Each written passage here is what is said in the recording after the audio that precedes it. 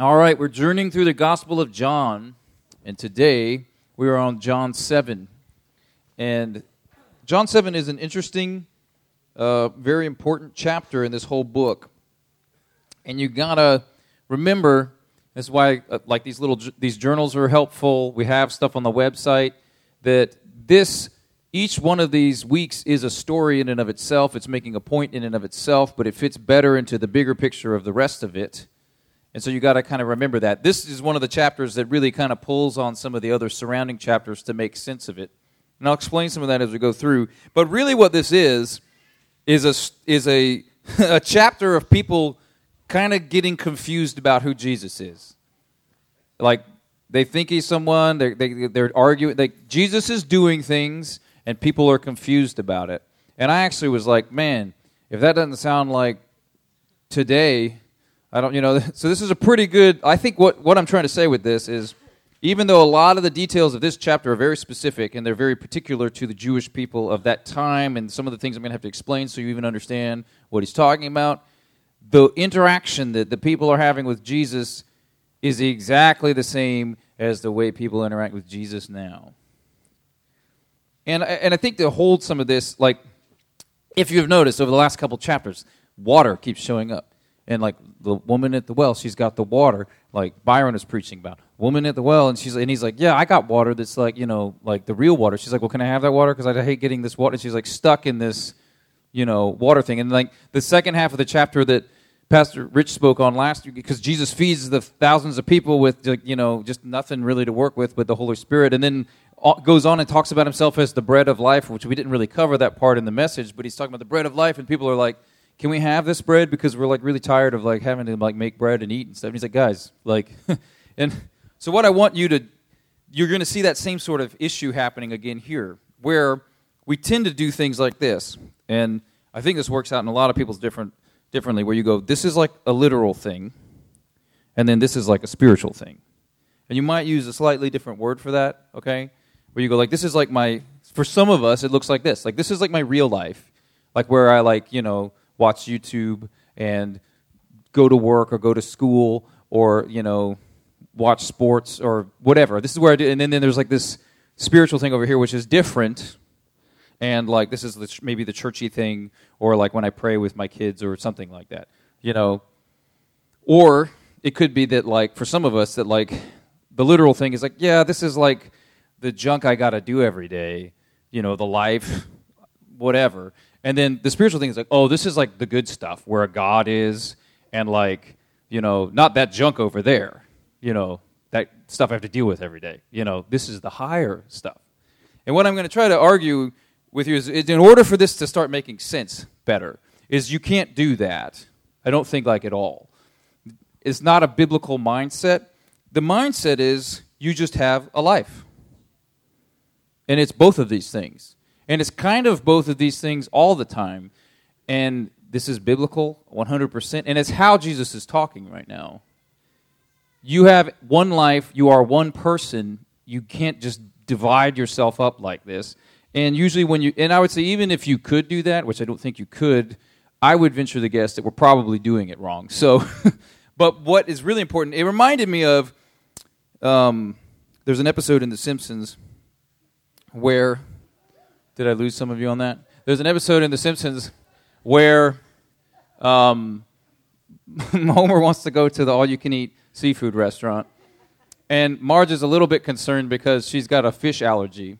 And this scene right here is Marge is going, she's like, well, that's okay, because you can get the all-you-can-eat seafood. I'll just get something else. And so she's thinking there's seafood, and then there's non-seafood. And she has this interaction with that waiter guy there. She's like, well, does everything on the menu have fish in it? And he goes, yes. She goes, what about the bread? Does it have fish in it? Yes. This is the interaction she has. So what I'm saying is, this is my weird, twisted mind. When you look at your life as literal, or a fish, and then spiritual, not fish, and the guy's like, yes. Is there literal life in it? Yes. So really what I'm trying to say is everything is spiritual, and everything is literal. They don't divide the way they're saying. Does everything have spirit in it? Yes. And is God ever, yes. So that's the kind of thing. I also have another quote, It's about understanding Jesus is difficult. You might think like, well, you might even think you got a good grip on Jesus. Like, I got him figured out pretty well, and then he'll show up and do something unexpected, which you're going to see like in the next chapter, where it's like, I got this guy figured out, you know, and then he does something, you're like, that's not what I thought he was going to do at all. And here's the thing about Jesus. He's not like a guy in a story just from 2,000 years ago. The whole Christian thing is he died for our sins, but he rose again. He's alive right now. So just like I could tell you James here, be like, well, James really loves, you know, fish. And he could be like, stand up and go, no, I don't. And I'd go, just sit down. We read the book. We know you like fish. And he's like, I don't, though. Like, you're reading it wrong. This is how Jesus is, and this is how Jesus interacts with our understanding often. This is a quote that I have that I couldn't find. So I wrote it as best as I could remember, and I quoted who I think said it. So let me just read it to you, and then I'll explain what it's supposed to say. No understanding or interpretation of Jesus is sufficient except one at which he is the center, or something like that. And that was said by Leslie Newbegin, I think. Sometimes when you read several books at once, you forget who said what, and then you get confused, and then you can't find it the day before you're trying to share it with people. So, what he was saying, if it was in fact him that said it, and I think it was from the book Foolishness for the Greeks, but I dug through it and I could not find it. So, he's making a point that when you try to understand Jesus like this, like I'm just going to stand back and look and go, now that I feel like I get this, I'm comfortable with, you know. He's saying you can't do that because he won't make sense that way. Like you might get some of the, he's like, okay, I get it. He gave me food. But then when he talks about being the bread of life, I'm like, what are you talking about? I got the food part, but I don't get this bread of life part. That doesn't make any sense to me. That's because you're trying to like keep it in your world and then just bring a little Jesus in.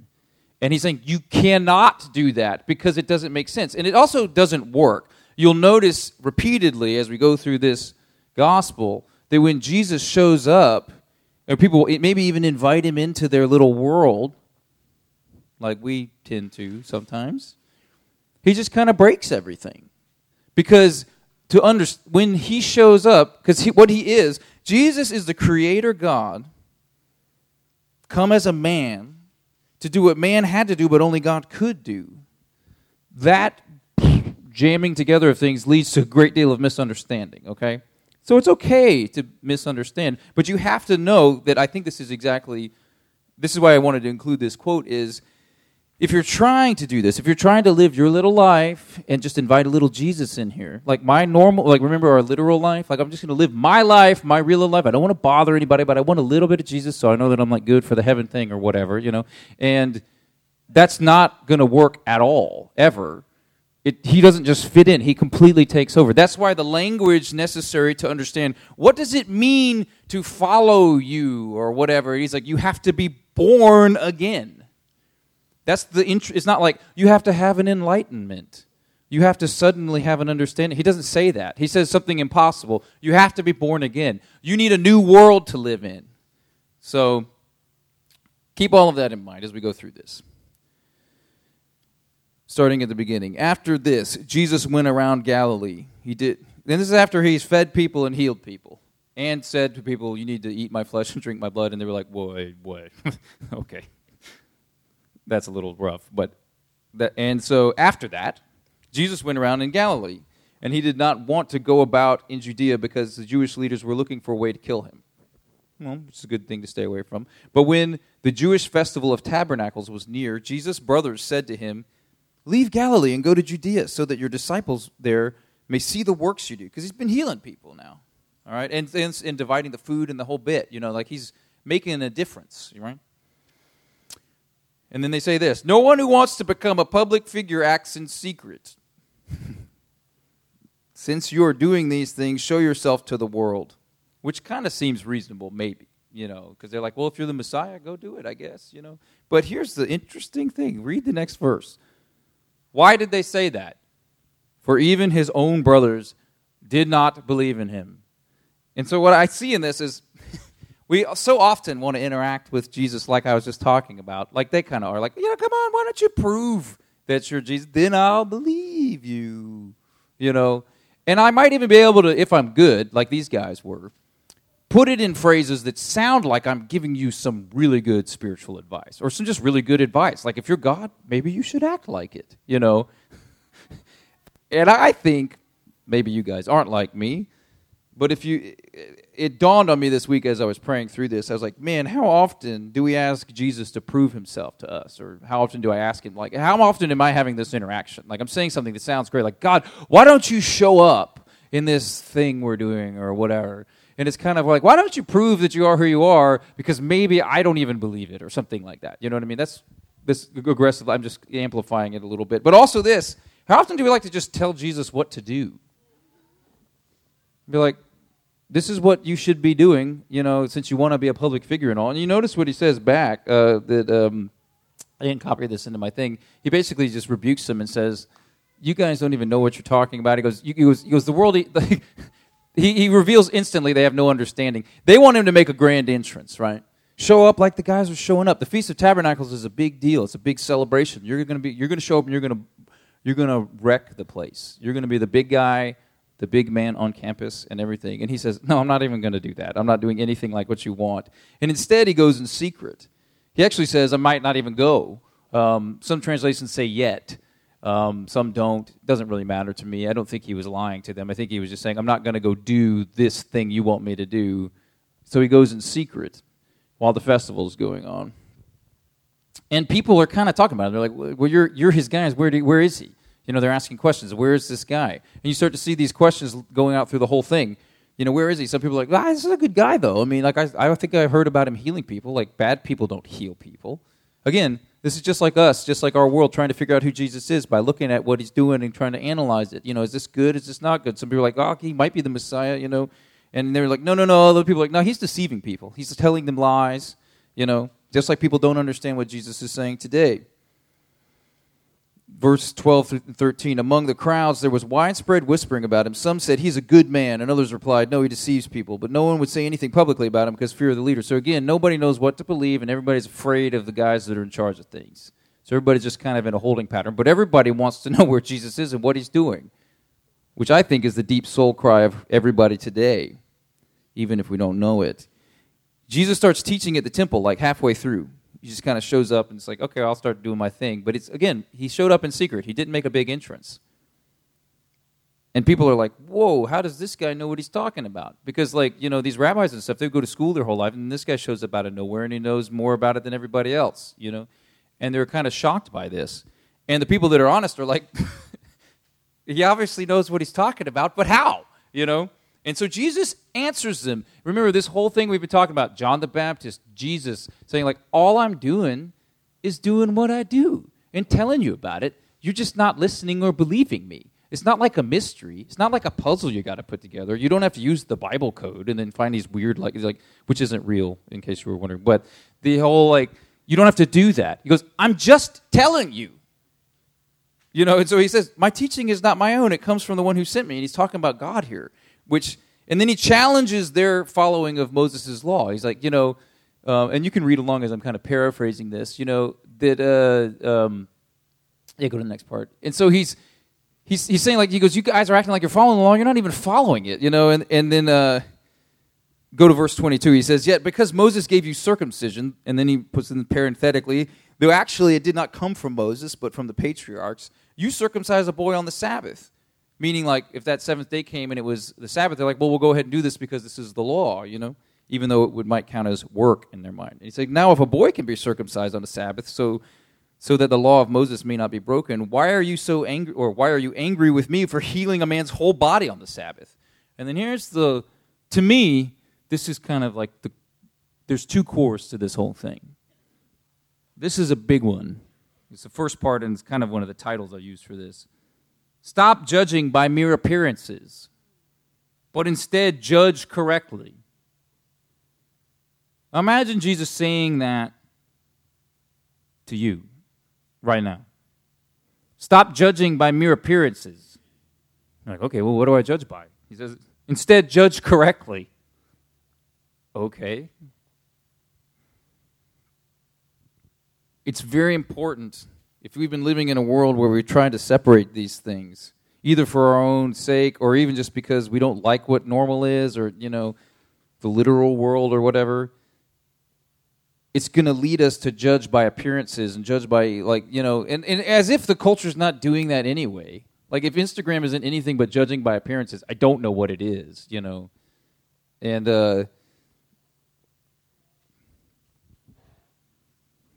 Jesus is commanding them, instead judge correctly.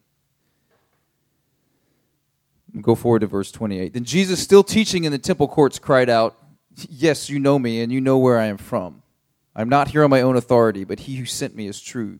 You do not know him." Now pay attention to this. He's already starting to draw a point of where I am from. What do you think he means by that?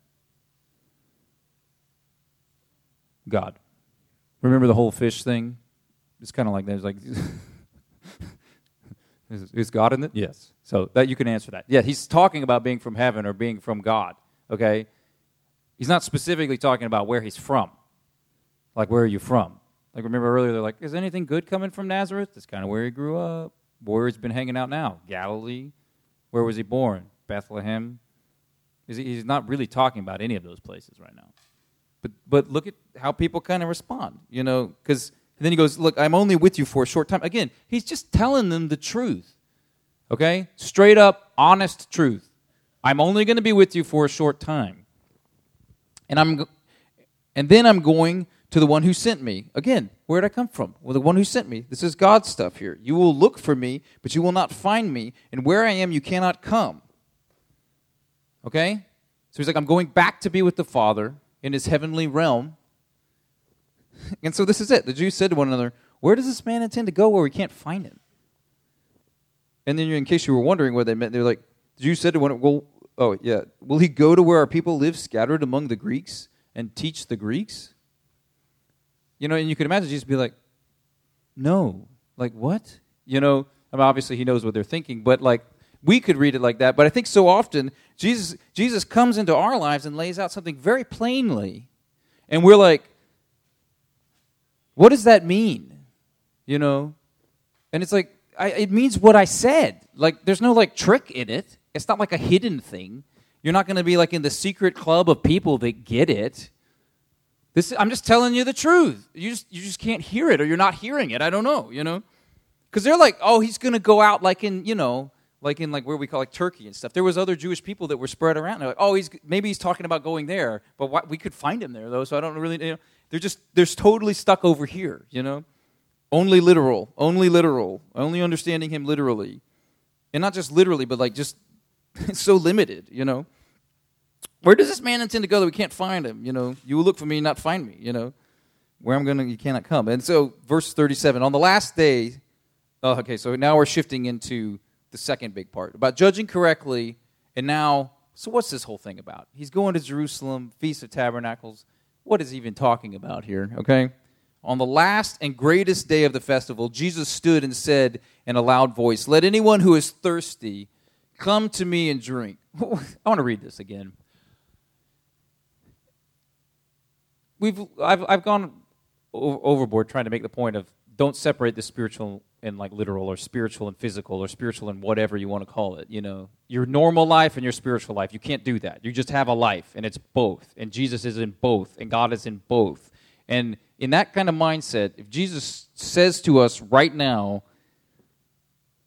these words, what do you think they mean?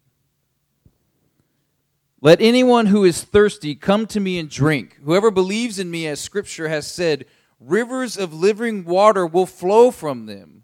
By this he meant the Spirit, whom those who believed in him were later to receive. That's the Holy Spirit, guys. That God wants to put inside you, the new temple of his Holy Spirit. Upon that time, the Spirit had not, up to that time, the Spirit had not been given, since Jesus had not yet been glorified.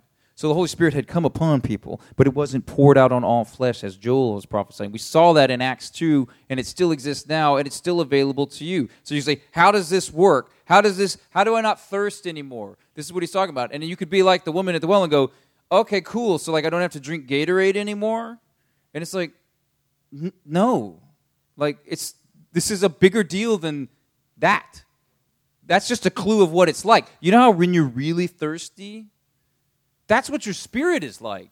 And he's saying, I can give you the water that quenches that, because you can get Gatorade, you can't get this thing that I'm talking about. But let me explain a little bit of this background so that you even know what he's talking about and why he says that. Like, why is he all of a sudden talking about water? Like, he's teaching at the temple, okay, cool, like, we get that. That's kind of like a, sounds like a churchy thing to do. But why are you talking about water right now? And why does the Feast of Tabernacle? So the Feast of Tabernacle, I thought about asking Steve and Marianne to come up and do like a 2-minute thing, but we'll go over it again. But it's the feast that you remember the wilderness. And it's still celebrated today. Steve and Marianne still celebrate it. We might celebrate it here this year as just a remembrance. And what it was supposed to be is there's instructions in Leviticus about moving outside your home for a certain number of days, 7 days, and you live in just like they did. God got them out of slavery in Egypt, and they wandered in the wilderness for 40 years, and God provided for them. And they would do this to remember that, because you got to go in your head that God's like, you're me, like me, you needing me as a provider doesn't stop just when you get to the promised land. So part of this is we're going to practice every year. You're going to remember how you need me. And so they would get in the tents, and they still do this now. 2022 Feast of Tabernacles will happen, okay? And they're remembering dependence on God. And the instructions in Leviticus aren't super detailed. And so things got added to the practice as the years went along. And all the things I'm going to tell you about, archaeologists, they know these were all happening by the time Jesus was like. So the context that I'm going to describe for you is based on this, but it got added to. Kind of like how we have different Christmas traditions and stuff like that come about from biblical things, but they're not specifically instructed, okay? God had instructions. Do this, build the booths, celebrate, do some sacrifices and things like that. And then people would add like, well, we're going to interpret this one scripture by bounding together these certain branches and wave them, this kind of thing. Or we're going to hold this fruit up, because it represents this first fruits thing or whatever, or the best fruits of the vine or whatever, or the tree.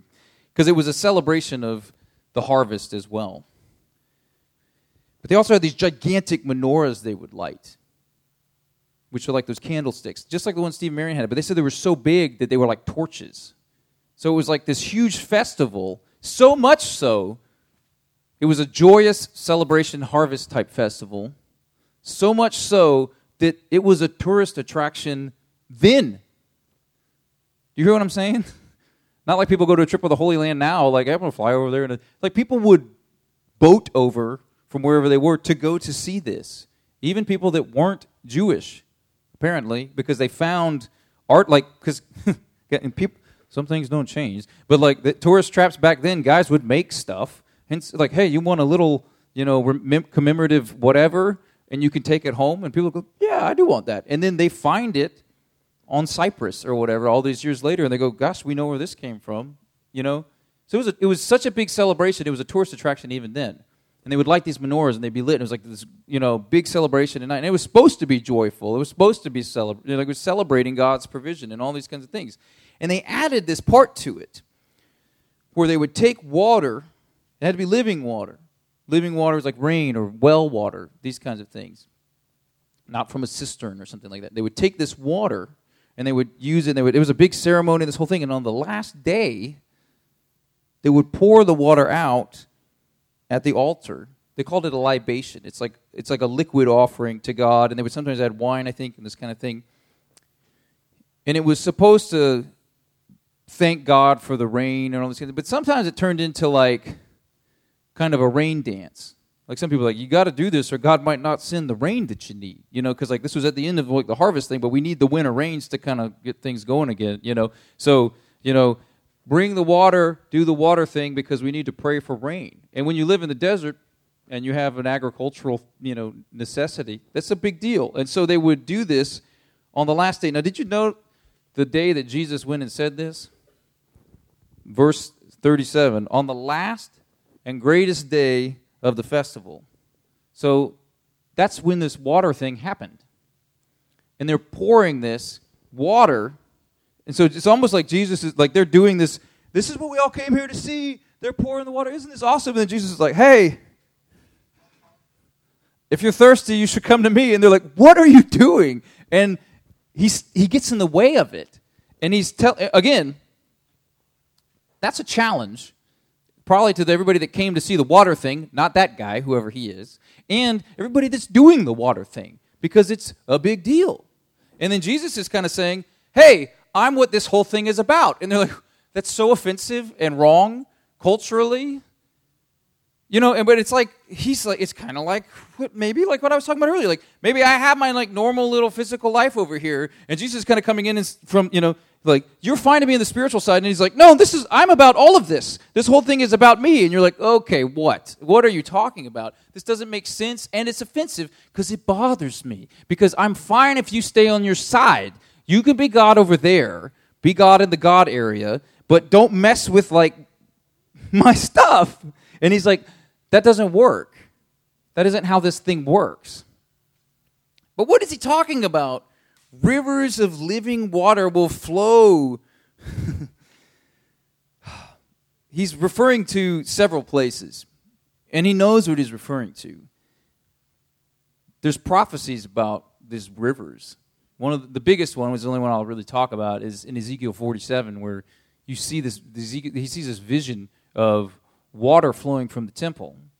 And then God's like, you should measure it. So he like measures it, and then he keeps going, and he measures it, and it's getting deeper, and he's measuring, it's getting wider and deeper and bigger, and it gets to where he can't get even, like, it's too big now for me to even cross. So it's flowing from the presence of God out, and it's this immense river, non-ending, totally sufficient for all needs or whatever. And then it's also making a future reference to, which they didn't have this yet, but when you deal with God, he kind of knows things, if you haven't picked up. Revelation 22, the end of everything, you see this same river talked about, and we'll read that in a second. The river flowing from the throne of God through the heavenly New Jerusalem, new creation. And you go, this is kind of getting spiritual. It's like, yes. But is it physical and literal? Yes. Is it our life? Yes. Don't do this. It's like, well, okay, cool, I get you here, but not here. No, it's all of this. And so how does that matter? Because what Jesus is saying in this exact moment then, and he's saying it now, is, hey, the wilderness? Remember when you were in the wilderness?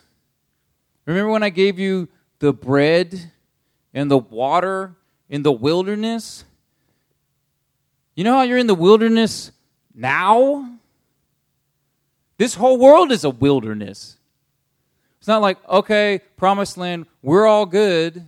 And even if you think you are, he's like, you still need to do this celebration so that you remember. He's saying you're in the wilderness and you're consumed by your lack. Some of you, it's what you need and what you want. In our culture, it's mostly what we want, but sometimes it's what we need. Like with them, they were like, we need food. Why did God bring us out of here? We were in prison. That was better than not having food. Or where's the water? Like at least we had water from the Nile River when we were in Egypt back in prison, which is kind of like what we say. It's like, well, before I followed Jesus, back when I was in chains, at least I knew how to control things. At least I knew how to get my own way, or at least I could, all that sort of thing. What he's saying here is, your wilderness, where you're totally consumed by what you need and what you want. If I could just have this other thing, then I'll finally make it. If I could just be this other person, then I would finally be happy with myself. Or young people, if you're going, I don't know who I am. I don't know what I was made for. I don't know why I exist. I may not even understand what I think about gender or any of these things like that. I can't figure out why God would make me the way I am. And he's saying the only way you're going to figure that out is to come to me and I'll explain it to you. And the Holy Spirit will come inside you and it will give you new life. And if you say, that doesn't make any sense, I would say, you're right. And they thought the same thing. But it's the truth. And if you said, how? I would tell you, I don't know. Other than he said that that's what will happen. And I've seen it happen. And if you heard anything in what Cheryl shared earlier, it happens. But you can't do it like this. Prove yourself, and maybe I'll get in on it sometime later, because I'm good with what I'm doing right now. It doesn't work like that. And if you're tired of being stuck in the wilderness, consumed by needs, consumed by wants, consumed by feeling like even he might have been going as far as to say, this whole thing you're doing doesn't make the rain come. It's not like you go, okay, God's like, you poured enough water, so it's cool now. I'm not sure he was saying that. But I think he's saying that, like, even if you're doing everything you think is right to make this work, you don't need to do that anymore. You just need to come to me. And that's it. And then he will explain to you who you are, what you were made for. That is the rebirth. Because you're still here, but you're also here. You have the rivers of the living water inside you now, and that might not change much of this. Sometimes it does. Jesus was healing people's bodies. Sometimes it does. Sometimes it doesn't. But it changes everything. And it's not anything you can just try harder to do. It's something he has to do. And this is offensive. And it challenges everyone. And you can read the latter part of this. It isn't like everybody goes, oh, cool. That's good. All I got to do is go to this guy and drink and everything. Like, it starts this whole farce. Like, well, this guy's claiming to be God? Like, what's he talking about? And it's interesting because you start to see this whole... I lost it in my notes or whatever. But anyway, it doesn't matter. You start to see this whole exchange that's happening. And the priests are mad. Everybody's been like, go get this guy. We're going to arrest him. They can't get him. And, and then, they get all upset again about like where he's from. This guy's from Galilee. He can't be the Messiah. The Messiah's supposed to be from Bethlehem. And nobody went like, well, actually, he was born in Bethlehem. But because they're really not stuck on that. They're stuck on it. Is this guy from God or not? The real source. So even that wouldn't matter. You know what I mean? Because they would find something else. And it's funny because remember Nicodemus, the guy who snuck in to see Jesus right a couple chapters ago, because he was like, how do we do this? He's still hanging out with these guys because and it's almost like he's from the back and he's like, maybe we shouldn't condemn him, And they're like, what, are you his follower now too? They don't ever answer that. They're like, you can look in the scriptures. He's not from Galilee. And the whole thing I see in that is that there will always be objections to Jesus. And even though, in my mind, none of these really make sense, and they all have answers.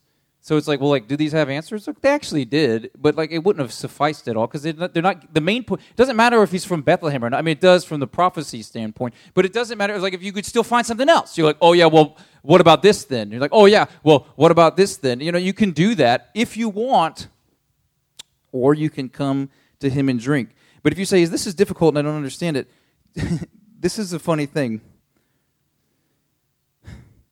I'm just going to read this to you. Because in all of this, even that reference to Galilee, which seems so random to us, you're like, why are you going back to the whole Galilee thing? Because they thought they had him. You see what I'm saying? I got him now. He's not from the right place. He can't be the guy. Isaiah 8 says this, do not call conspiracy everything this people calls a conspiracy. Do not fear what they fear, and do not dread it. The Lord Almighty is the one you are to regard as holy. He is the one you are to fear. He is the one you are to dread. He will be a holy place for both Israel and Judah. And listen to this. He will be a stone that causes people to stumble, and a rock that makes them fall.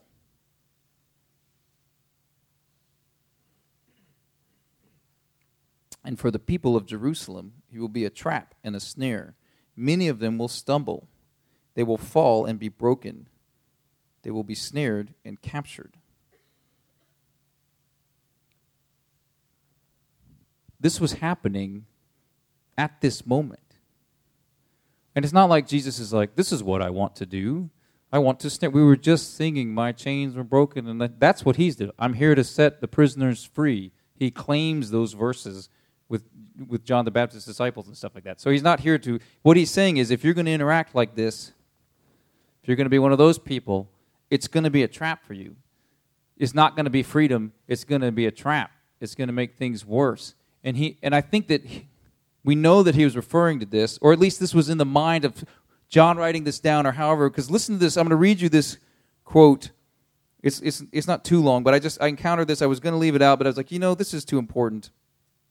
It's from a Jews for Jesus article, which was about the Feast of Tabernacles. It says this: the prophet, the Messiah, cannot come from Galilee.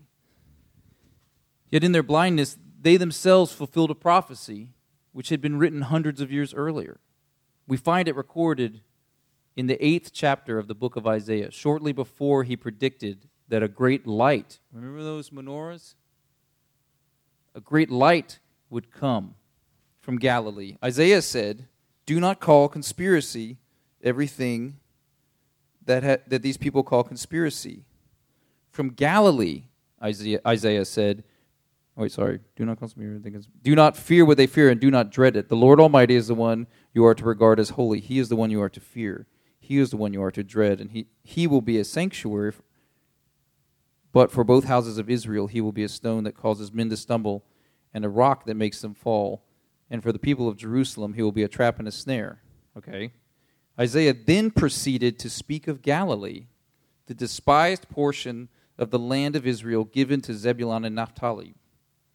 The region was located on the main trade route connecting the great powers of Assyria and Babylon with Egypt and North Africa. It therefore became known by the derogatory appellation of Galilee of the Goyim, which means like the nations or the other people, because of the pagan corruption which had resulted from the contact with those foreigners. And yet, this despised town of Galilee would be honored one day because, said the prophet Isaiah, the people walking in darkness have seen a great light. That's Isaiah 9:2, which is what we usually read at Christmas. Remember those menorahs I was talking about? Remember how that wasn't even part of the script, the scriptural practice of Sukkot? That was added even later. A light would come, a light so bright that it would outshine even the glorious illumination of the temple at Sukkot. Isaiah spoke of the enlarging of the nation and the increase of joy, the joy of the harvest, because a child is born, to us a son given, and he will be called Wonderful Counselor, Mighty God, Everlasting Father, and Prince of Peace. That's all at the beginning of Isaiah. That last part was 9:6. His rule, we are told, will expand. Remember that river in Ezekiel 47? Cover the whole earth and will never cease. And he will bring the great harvest of the nations.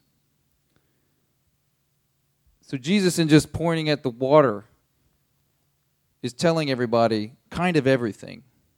And just like March with the question, like, is Jesus in this? Yes. What about this thing that shouldn't have Jesus? Is he here? Yes. This is the world we live in now. And I'm going to read you this because I suspect that even many of us here that claim we follow Jesus have been living some version of my life, my spiritual life. And you need to delete those categories. It's like go in the computer and put everything in the same folder, and it's just called life. And then what happens after that, we're going to leave up to God, because if you go to him and drink, the Holy Spirit can come live with. And so I think some of us need to really ponder the alternative, because that wilderness without the provision of God is the beginnings of hell. And some of us have been there.